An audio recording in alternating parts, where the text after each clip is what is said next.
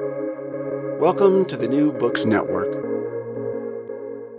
Hello, everyone.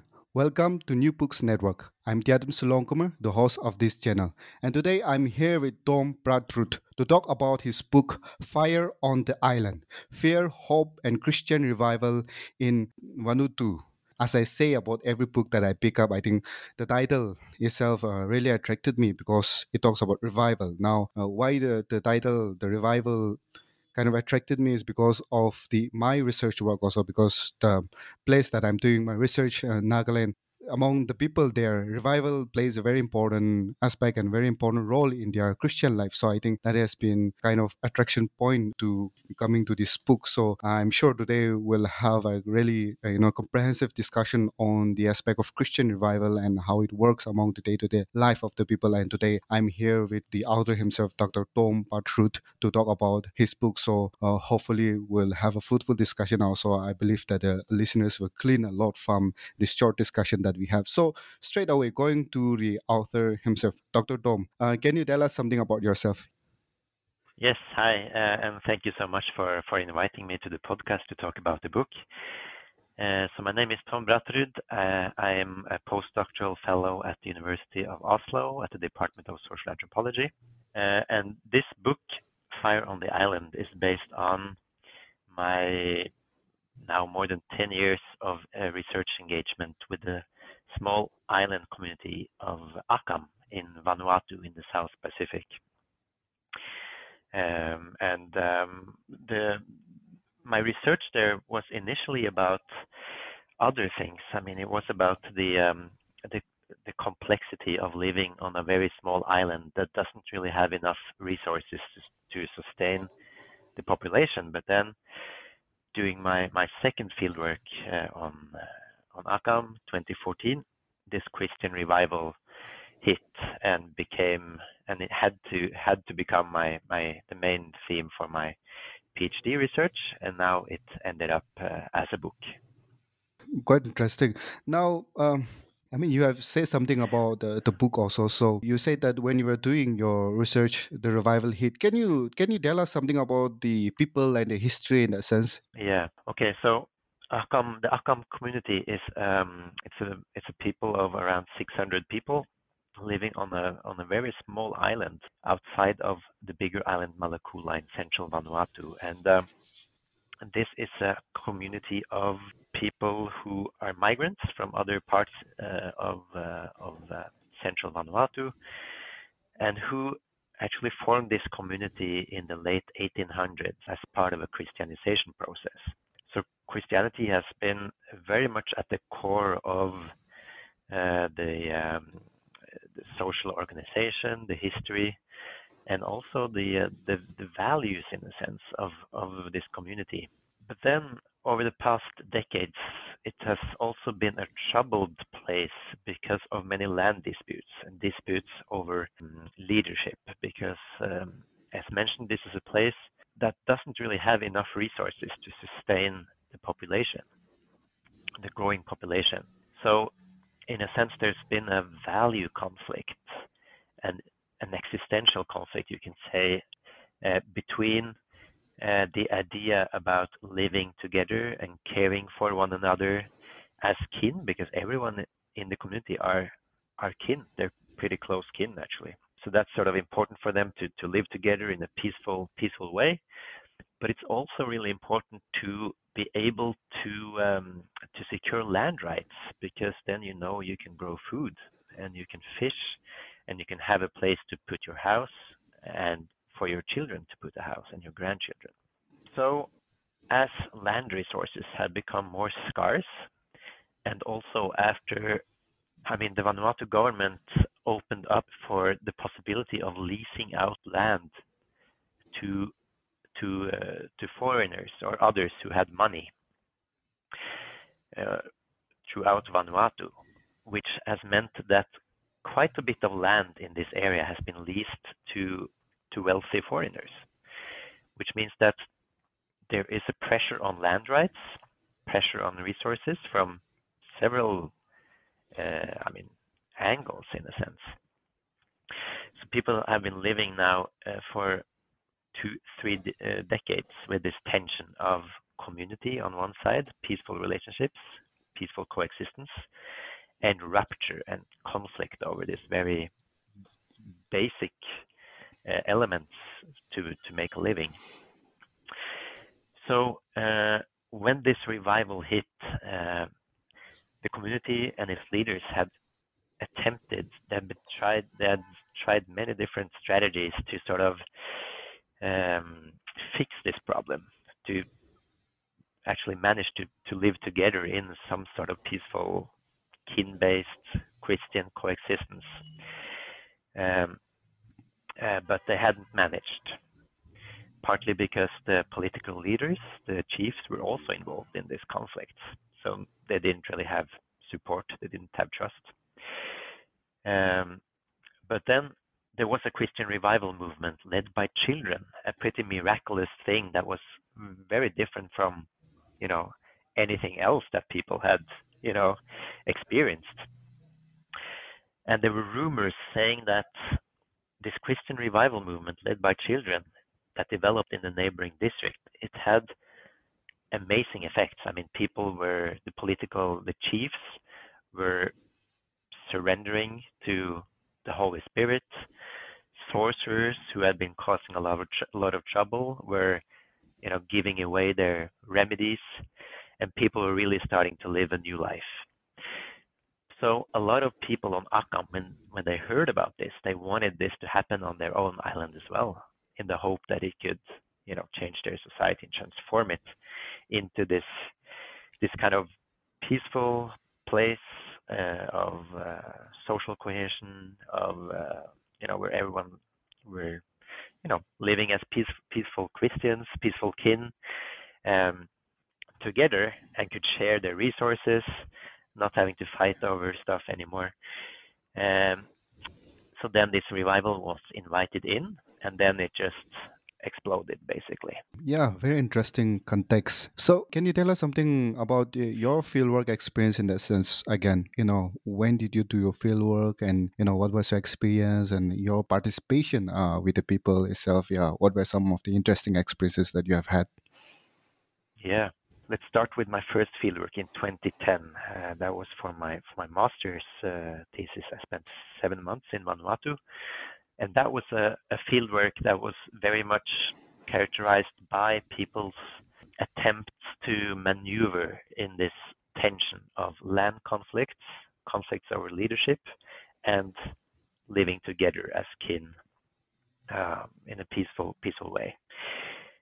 So I was already then sort of familiar with the pretty difficult context that people were living together in a sense. And then when I returned 4 years later in 2014, that was for my PhD fieldwork, then the conflicts were quite intense. I mean, there had been some land conflicts, some court cases, and people were really not happy about how things were going.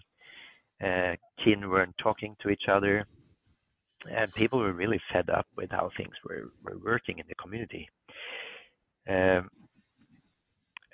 So then this Christian revival was invited in, and I understood that, okay, so this is a new attempt, in a sense, of people to try to fix some things that were really difficult in the community. And I was just, okay, so I need to follow this. I wanted to focus on something else for my research, but then, as anthropologists, we just need to follow what's important for people. So then I started following the revival activities, and had to completely change my plans. I mean, because this turned out to be a very spiritual movement where a number of children, up to 30 children, were suddenly starting to receive messages from the Holy Spirit, the spiritual manifestation of the Christian God. And they were taking community members around the island while being in chants to show us things and to let us meet, I mean, traditional spirits, to meet people who were um, accused of being sorcerers, to go to places that had historical significance on the island where murders had happened and where things were buried and where ancestral spirits lived. All these kind of pretty crazy things in a sense. And I, as an anthropologist, I mean, I wanted to understand what was going on properly. So I followed people, followed the visionary children, followed other community members who were following them, and this turned out to be a pretty extraordinary field experience because I mean, encountering having some experiences myself as well with things I really couldn't really explain right away with my own sort of worldview or my own knowledge about the world. I mean, feeling things, seeing things. Uh, so so that was actually an important. These personal experiences as well were important for how I got to talk about these things with my interlocutors who also had similar experiences, and then they also become an important part of my book because I mean, when I came home after the fieldwork and I had this special, pretty intense experiences from the field, I was really, I was asking friends and my supervisors if I could really write about these things because I hadn't really, I hadn't read so much about it in the literature because it was, usually it's this, analysis and field descriptions and these kind of things. And then we had some really good discussions about it. And as it turned out, I mean, I heard other ethnographers as well. When I raised these issues, they also told me that they had experiences that they had chosen to not write about because, I mean, as one famous anthropologist who will stay anonymous said, why should I write about it? I didn't want to make a fool out of myself.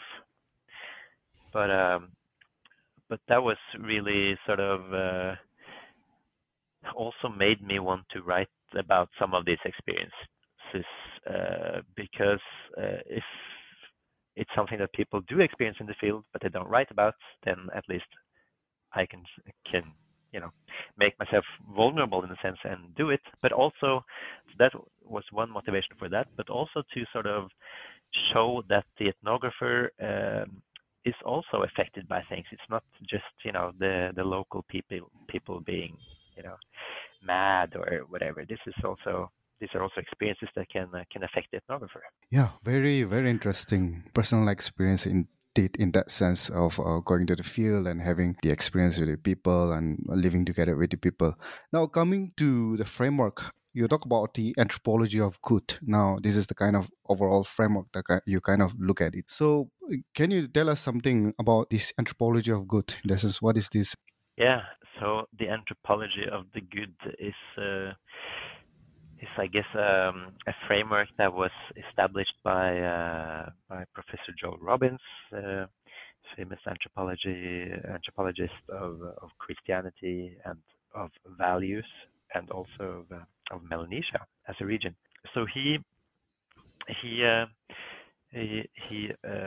wrote about this first in an article in the Journal of the Royal Anthropological Institute in 2013, where he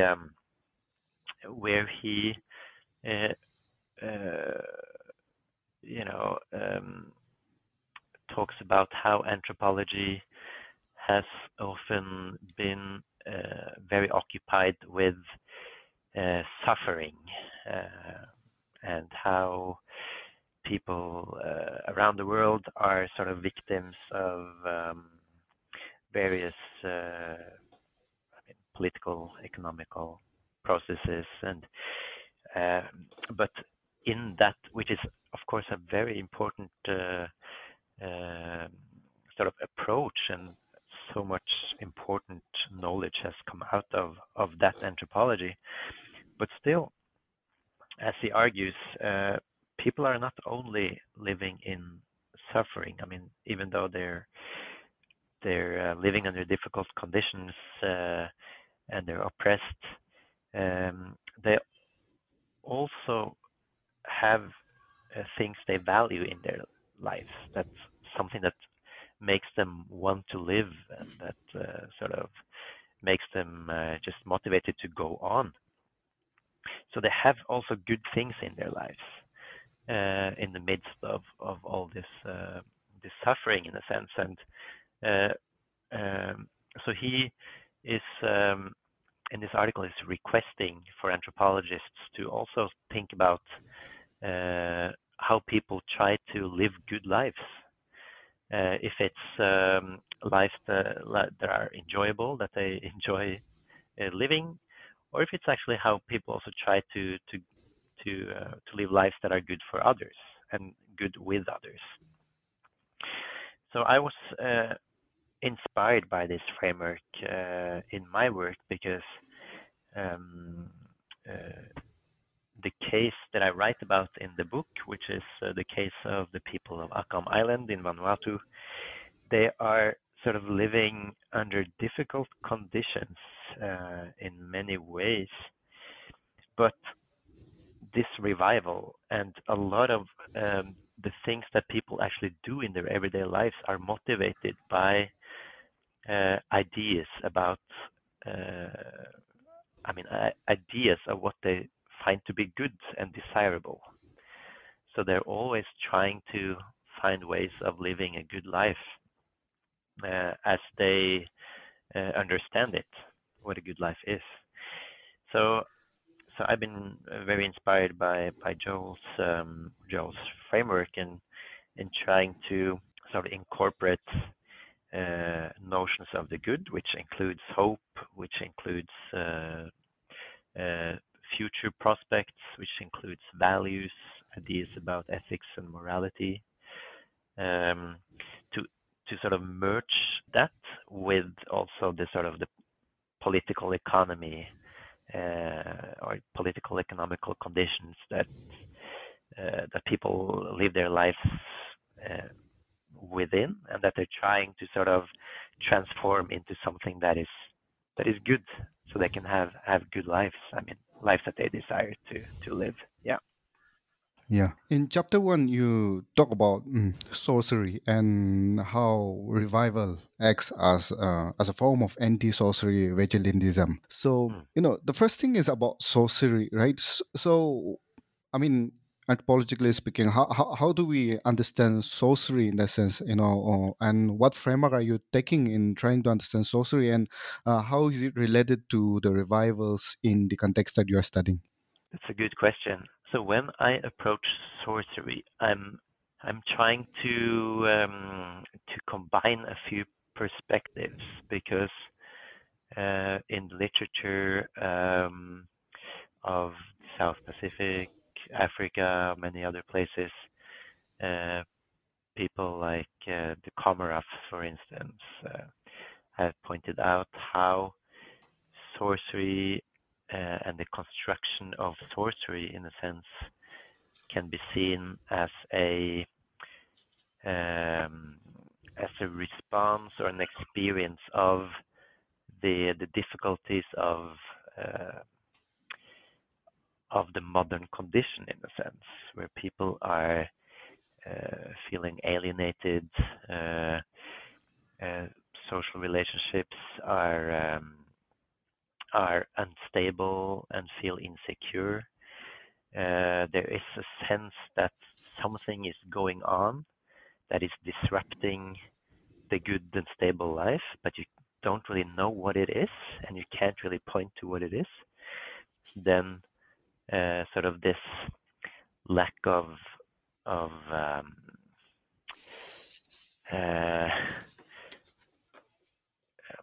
lack of a victim, in a sense, is just that becomes sorcery, or the lack of someone to blame, in a sense, or what is to blame? Okay, it's sorcery. It's this field of someone is doing something that is to the that is destroying our lives. So sorcery can take so many different forms because it's a very vague um, uh, thing, in a sense, that people they're not sure what it is themselves. So I'm taking that perspective and using also anthropologists of Melanesia, Knut Rio, for instance, talking about how the social life in Melanesia in the South Pacific is always um, there's a sort of a foundational insecurity in it because you're always in the risk of having people do unfavorable things to you, in a sense, right? You depend so much on your relations, so someone must disrupt the social flow at some point. So that's sort of the this social factor that is sort of at the foundation of Melanesian sorcery, in a sense. But I'm also talking about it as an existential thing that is more spiritual. It's social existential, but it's also spiritual in a sense because in Vanuatu, people, the invisible world is as real as the visible world in many ways. So there are spirits, there are nature spirits, there are ancestral spirits. So sorcery is also sort of a term or a concept or just a framework that is used to talk about the destructive forces in the spirit world. So I'm combining both the social and the sort of more cosmological explanations of sorcery here in the book. Yeah, quite interesting. So, revival, the pushback from the revival to the sorcery, is it that they are bringing some kind of disruption to the the spiritual and social reality? So, is it so that the revival is kind of like trying to push back against the disruption that is coming up? Is it something like that? Yeah. So the thing in sort of Akam cosmology is that okay, so there is a spiritual world that exists with us, around us all the time, and the Christian God is really at the top of the hierarchy of those spirits. There are, tens of other spirits, traditional spirits, but then the Christian God is really the king or the queen of the spirit world. So in the revival, the sort of a really important point about the revival was the activation of the the the Christian God with its the full force of the Christian God. All the potential, the cosmological potential of the Christian God, all those powers could be activated. There was that kind of that idea and that experience as well. So in the context of Nakam, where people were, they were in conflicts with each other, they were experiencing a lot of insecurity. That's typically a context where also the fear of sorcery grows stronger, because if people are in conflict, then you must expect that people want to sort of take each other down, or to secure their own land rights, for instance, take down an opponent in some way. So there is a fear of that, and that typically activates the fear of sorcery. Okay, so there must be sorcery now because those two are fighting. Then sorcery, one of them is probably is likely to use sorcery or ask someone to do sorcery to hurt the other. So in this context, there was a lot of sorcery fear, which made it more important that the cosmological power of good, that is the Christian God, had to be stronger to fight that sort of the increasing strength of the sorcery powers that were sort of really growing in the community at that point. So an important part of the revival was to make the power of the Christian God stronger, so that it could break down the sorcery powers that were really at work in the community because of this conflict. Yeah, now when you're talking about the activation of the power of the Christian God, now, interestingly, I mean, the question that comes to my mind is how does it work? Now, I'm sure there will be some kind of like usage of the, the force, what the Christian call as the Holy Spirit, or as you talk about in the book, the in the charismatic realm, the anointing of the Holy Spirit, and then the visions that come about and all those things. So, in day-to-day reality, right, in terms of activating the God Spirit, what are the performances or the ritualistic performances that are there to activate that force? A good question. So this was, I can give a little bit of context for that maybe, because I mean the accepted way to access God's powers is typically food offerings and prayers, and offering money as tithes that should then be distributed out to people in need. So because God wants people to be good to one another, help each other. So then giving money that can then be distributed out, and then God will give his help in return, in a sense. But people didn't experience that God really responded as they wanted, because the response wasn't strong enough. So the really important here became this little children who became mediums for the Holy Spirit, or mediums between the people and the Holy Spirit, because normal people, adults, they were considered having too many other priorities in their lives, too many concerns. So if they prayed, then the prayer wouldn't be strong enough or deep enough, or it wouldn't be pure enough almost to sort of return the maximum force of God's help, in a sense. But the children, they were different. They were pure. They could concentrate on meditating with this sort of the spiritual messages from the Holy Spirit. So that was important. It was sort of a clear channel between people and God, or the Holy Spirit. And then it was when the channel was open, in a sense. Then it was prayer, really concentrated prayer that didn't let other concerns in. It was the pure desire to engage with the Holy Spirit.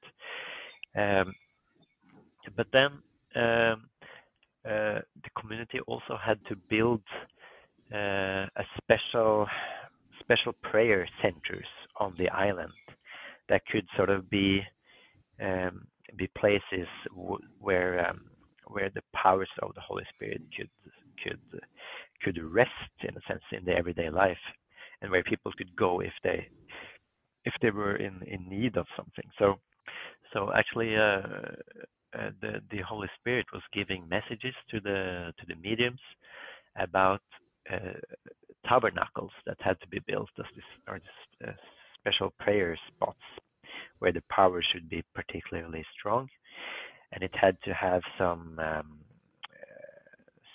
specifications, symbolic, that sort of were used to call, almost like landing lights on an airstrip for planes, right? So they had to be red, white, and blue to show that people were dedicated to the core principles of Christianity, as it was interpreted in this context: the blood of Jesus, peace, and what was the blue again? I don't remember. Yeah. Anyways, so it had to be this special prayer centers, and then have the pure mediums who could sort of be channels for the powers and for the messages and desires of the people. Yes. Now, coming to the question of religion, I think violence is an important aspect and one of the pressing questions while coming to religion. And you also kind of talk about the sacred and violence that is involved. So, in your context and also in generally, how do we understand, violence that are, mitigated in the name of sacred, in the sense? How do we really understand this aspect? And here in this context is against the sorcerers, right? So how do we understand this aspect? Yeah. Okay. So it's a good question, and I think that was really one of the things that puzzled me in the beginning with this case, was that because one of the really dramatic and terrible outcomes was that two men were murdered because they were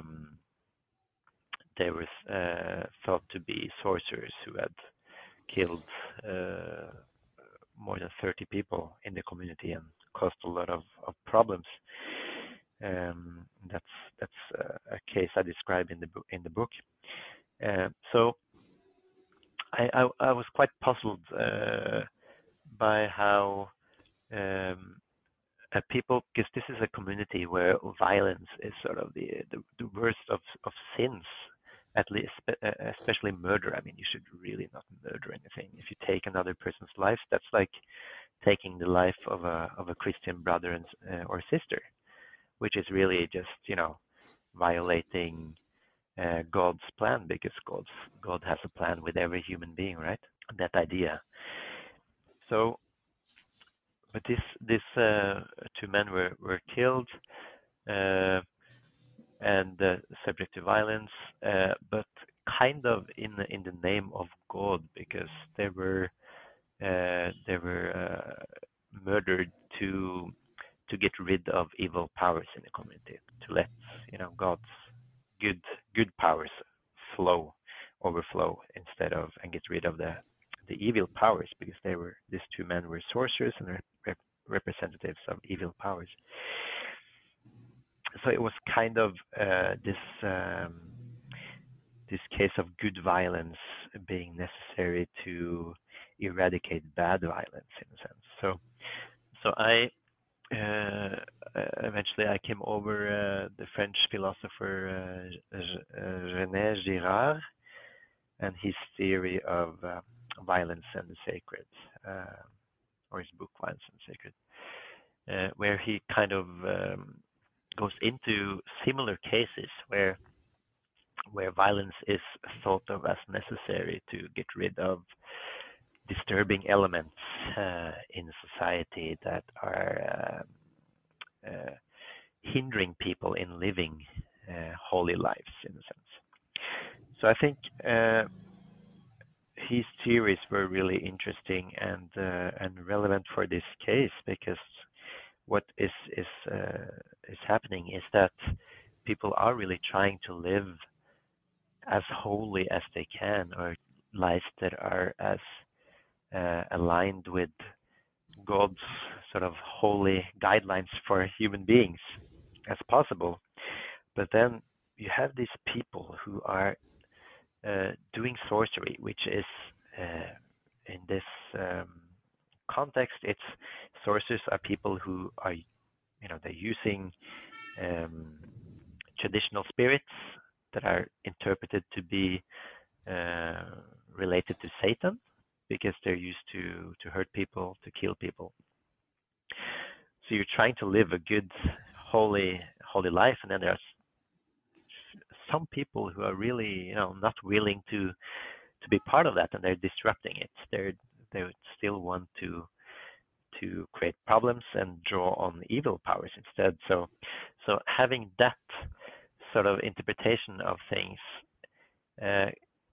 can make people legitimize using violence for a higher cause, in a sense, because violence now is necessary to get rid of this persistent evil powers that are really corrupting our community.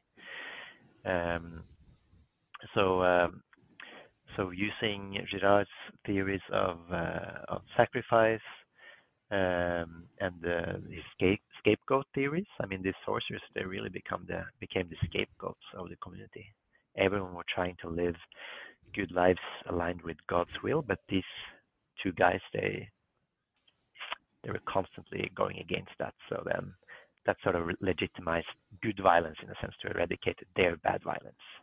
Now coming to chapter 2 and 3. In chapter 2, in one of the passages, you say that resentment was of central importance to why so many islanders embraced the revival. Now, you are talking about resentment in the form of these land disputes. And also, you say that because of the resentment, people turned to the revival with the coming of the revival. And also, at the same time, this revival shed new light on the problems and fears of the people. So, can you elaborate something on this? I mean, land disputes, resentment, and people turning to revival and finding new light to the problems and fears. How does this work? Yeah. So the land disputes, they were really at the core there was the division of people.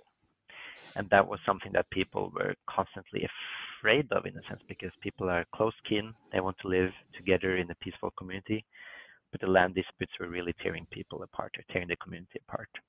So in that sense, they and the land disputes, which implied conflicts, also implied increased possibility of sorcery, because people perhaps wanted to hurt each other because they're fighting over important things. So in that sense, the revival, which had at its very core the idea of peace, of productive relationships between people, and humility. That was sort of an alternative framework that became really important in this context where people were experiencing the opposite. Now, coming to chapter 4, you talk about revival and gender, and that's a very interesting aspect that you talk about actually. And you argue that revival created this gender-based hierarchies in that sense. So, coming to the female, you say that revival exaggerated female-gendered qualities, which made men feel marginalized. And then coming to the men, you talk about the charismatic challenges of masculinity. So, what are these challenges, and what is this female-gendered quality that are enhanced by the revival? In that sense, can you explain this more? Yeah. So as I explained in the book, I mean, the social world on Akam, other places in Vanuatu, maybe Melanesia, the social world is quite gendered. We can talk about a sort of female social form and a male social form, where the female social form is often centered around relationships, the building of community through, I mean, intermarriage. Women are, you know, very much the persons who are connecting and binding together different groups, different families. And also their social activities on the island are very community-based. They are very much about connecting different groups and families in the community. Whereas men, the male social form, is traditionally much more hierarchical, connected to personal ability of the man, related to the secret male society that I describe. I'm not going to go too much into that now, but I describe it in the book. And also the fact that males are the managers of the land and of the clan, so they are much more sort of, the male social form is much more individualized, not so much about the connection between different groups, but about keeping the group strong or the family strong, and with rights to whatever they need, and money to survive, and these kind of things. So the revival was very much communicating that individual prestige, for instance, or focusing on your own good at the expense of the well-being of others, that was a practice that had to stop because that was really against God's will for human beings and for the community. So these kind of messages of the revival was very much in line with how the women already lived on the island and how the female sociality worked. Whereas it was really challenging, a lot of the priorities of the men, especially in this context where people were really, worried about losing land and losing control over their very foundational resources for actually, for living. So the revival sort of lifted up the women and their way of life, and it really made the men the scapegoats actually of the community and the reason for why the community was in such a bad state. So it sort of created new hierarchies in that sense based on gender. The women were good and the men were bad in a sense. Yes. Now, in charismatic Christian circle, spiritual gift is something which is very much emphasized. Now, spiritual gift is actually, they think about it as something which is meant for the community in a sense, right? Someone having a spiritual gift is meant for the well-being of the community. Now, but then you also talk about spiritual gift in such a way that it marginalizes certain people, the negative effects of it. So, in the context that you are studying, how do we understand these spiritual gifts, and also what is the kind of marginalization that is brought about by these spiritual gifts? Yeah, good question. So the spiritual gifts were given from the Holy Spirit to people to realize, to help realize God's will among people, in a sense. So, and it was those people who were considered particularly pure who received these gifts, which was really difficult because this is a community where people are pretty egalitarian. So if you have dispositions, if you have qualities that make you seem better than others, then you're quick to laugh that off, or realign yourself on the level with others.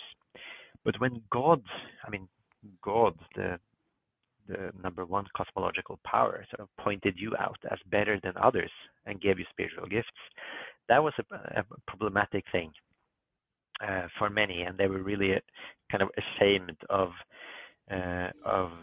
being seen as, or accepting that they were better than others. So they were sort of maybe laughing it off, and they didn't, do what the Holy Spirit had asked them to do with the spiritual gifts.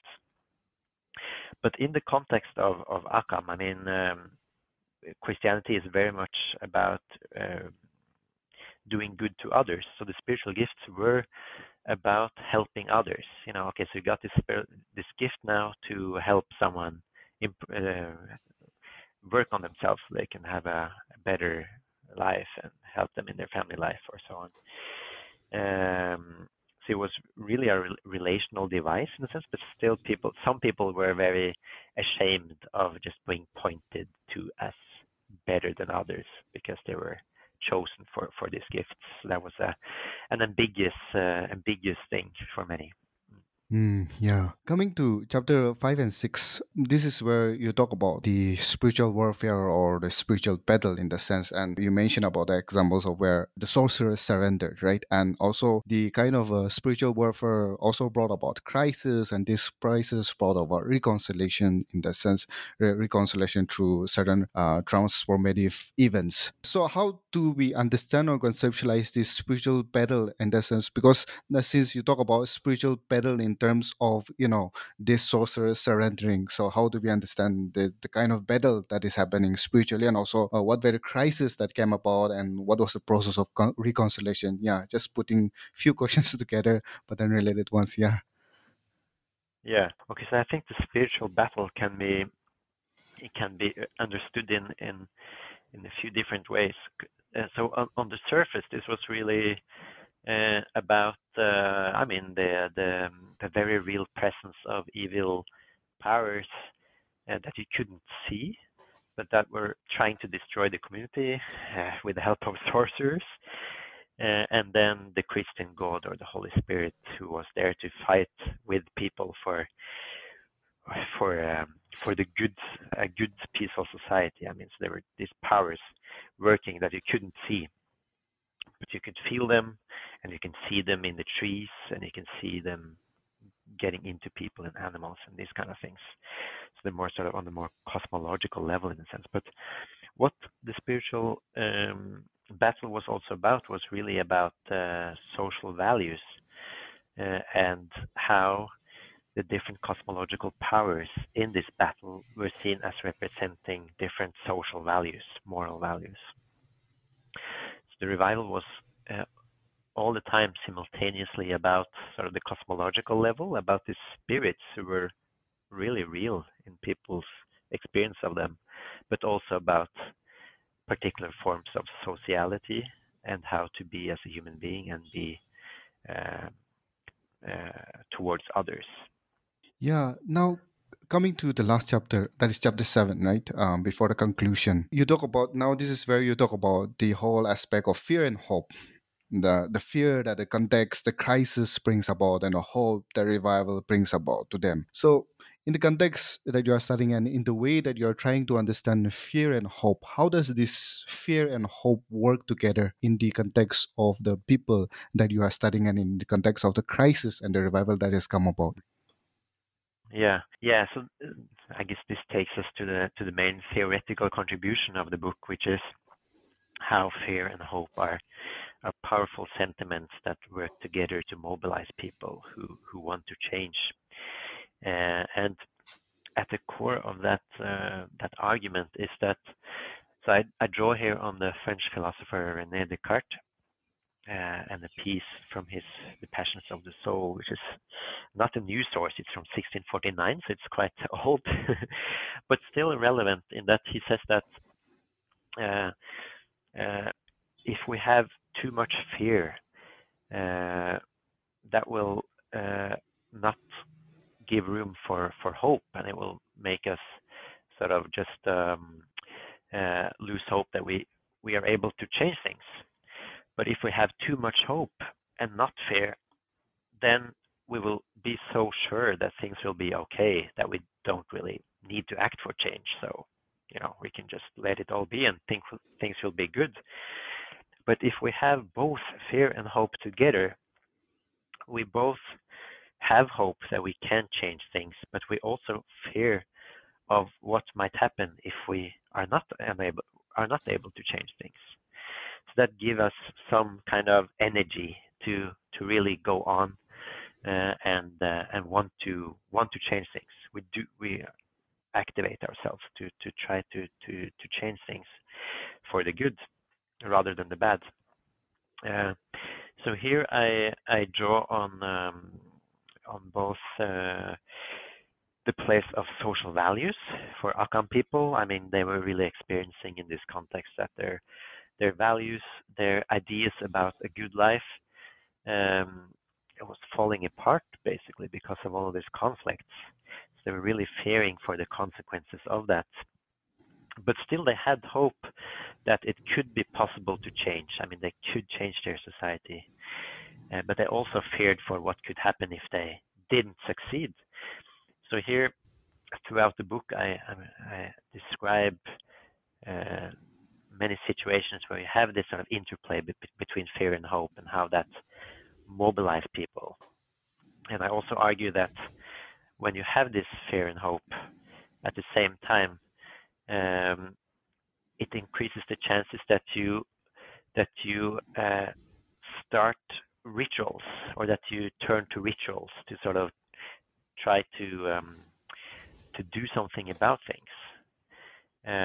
You get together, you draw on different things you find to be powerful. You experience sort of a collective energy when you get together, which also increases the hope that you can really change things. So that's sort of what I describe in the last chapter there, and I try to also show how this model or this idea, this theory can also be used to explain or shed light on similar processes elsewhere around the world historically and today. Yes, I think there are so many aspects that needs to be discussed. Obviously, you talk about politics and Greta Thunberg, about environment and how this can be applied. Very interesting aspects. But then, as we come to the end of the discussion, would you like to say anything in terms of conclusion, and also something which I might have missed out to ask to you? Something very important. You want to say anything? Yeah. Yeah, no, I think this was a really good conversation, and I want to thank you for inviting me to it and for all the good questions. And if anyone listening to this wants to talk more about the book or have any questions or whatever, please send me an email or hit me up. Yes. And so, is there any other interesting project that you're working on now, or what is the project that you're working on now? Yeah, now I'm actually working in rural Norway on different things on a project there, particularly focusing on how on what happens when people from the cities are moving out to rural areas to start a new life. What are the implications and what are the grounds for those kind of processes? And then I plan to return to Vanuatu in a few years' time again for more research. Yeah, thank you, Dr. Dom Bratrud. It has been a wonderful conversation, and I also like to tell the listeners that I'm sure you have had learned a lot from this conversation as we talk about revival and aspects and how fear and hope works together. And also, I'm sure there will be a lot of takeaway from this conversation. And whoever would like to, go deeper, I request them to get the book. It will not disappoint you. Yeah. So thank you very much, Dr. Tom, for being here at New Books Network. Yeah. Thank you. Bye bye. Thank you so much.